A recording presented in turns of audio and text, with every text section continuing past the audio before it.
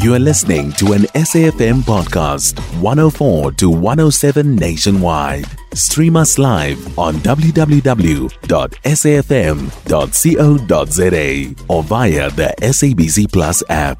SABC News, independent and impartial. Following a 3-month upswing, headline consumer inflation cooled to 5.5% in November from 5.9% in October. The monthly change in the CPI was a negative 0.1%. This decline was mainly due to a monthly decrease of 5.5% in the fuel price index, which drove the annual rate for fuel lower to 1.8% in November from 11.2% in October.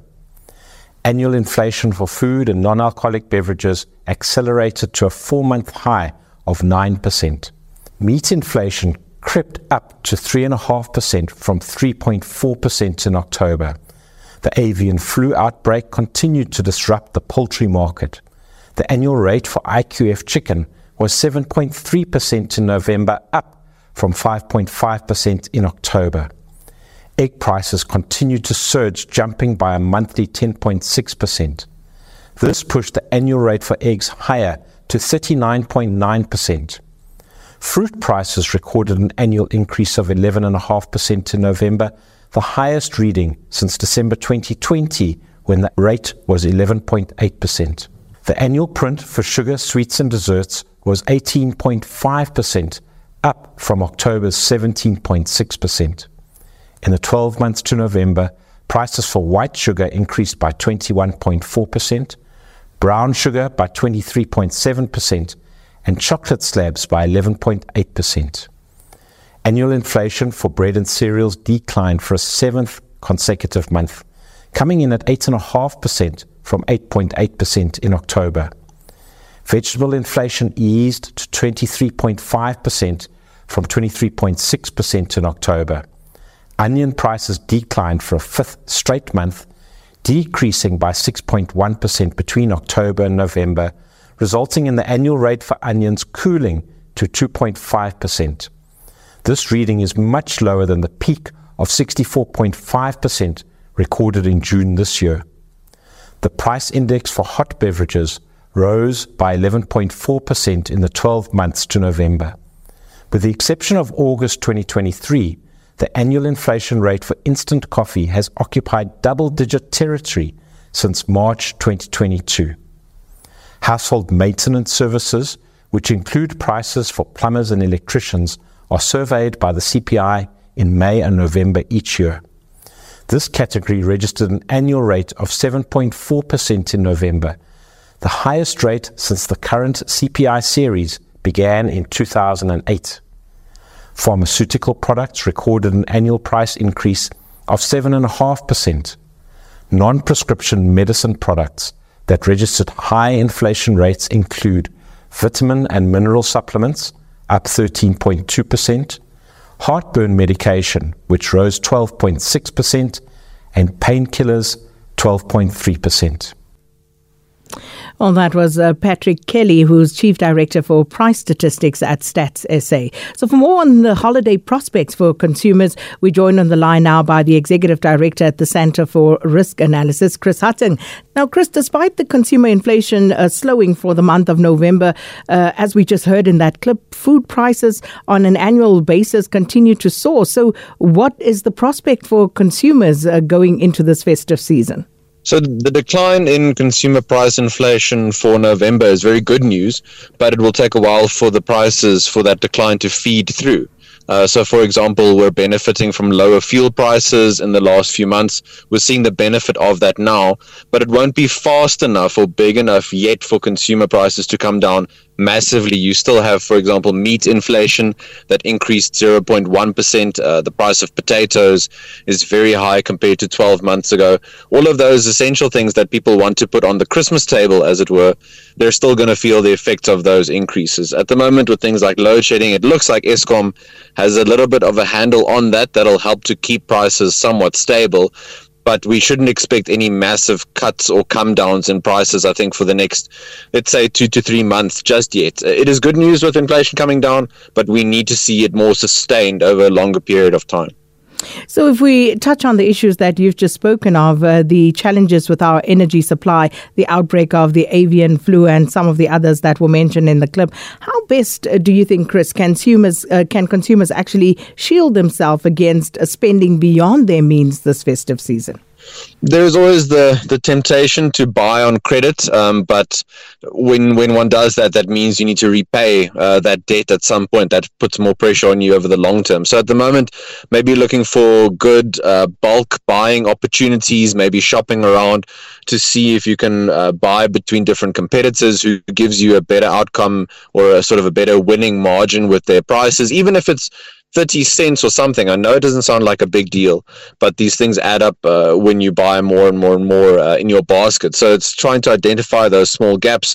Obviously, those people who can afford to, with things like electricity, putting in some kind of backup so you're not as exposed to Eskom as you were before. You can still make food, all that kind of thing, making sure you've got a backup with your food storage.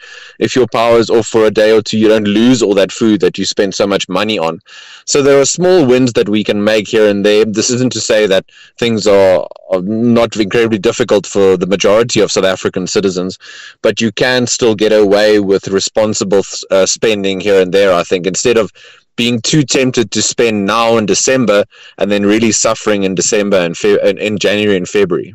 And I'm glad you actually said that because, as you said, if you can try to buy in bulk, do that. But then immediately I thought, okay, so what if you're buying stuff that needs to be refrigerated and Eskom? We don't know what's going to happen with Eskom. They may say they have a handle on it now, but things change in a matter of minutes with Eskom. So when people are looking at that and the prospects of them buying because they think they have a little bit more extra cash in hand, buying school supplies, for example, all of those things. I don't know, Chris, I think we're desperate here, for some tips to help us just weather this storm because it feels as though we don't know what to do anymore as consumers. No, absolutely. And I think that's the consequence of, I guess, the sort of wrong policies that are all now coming, the chickens are coming home to roost. But, this isn't to make light of how difficult people's lives are at the moment. But with inflation coming down in November, with it looking like the poultry industry has a bit of a handle on the avian flu, even with the continued struggles at Eskom, taking those other factors into consideration, prices should start coming down more substantially in the next 2 to 3 months. So even though one is receiving a good signal now, don't overdo it. Don't get yourself into more debt, for example, that kind of thing.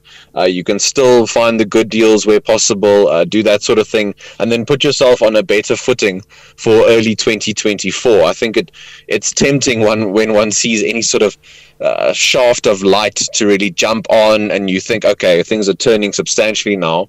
But let's just give it another month or so to see inflation come down, possibly even more, or at least consistently, and then one acts according to that. Remember, the come down in inflation in November was on the back of 3 months of increases before that. So it's not yet the start of a trend. We need to see first that this is going down, and then we can adapt our sort of spending habits accordingly. If one has any sort of extra disposable income, now might be a very good time to make those extra repayments on credit cards and other forms of debt, so you give yourself more room to spend on things that really matter in the new year.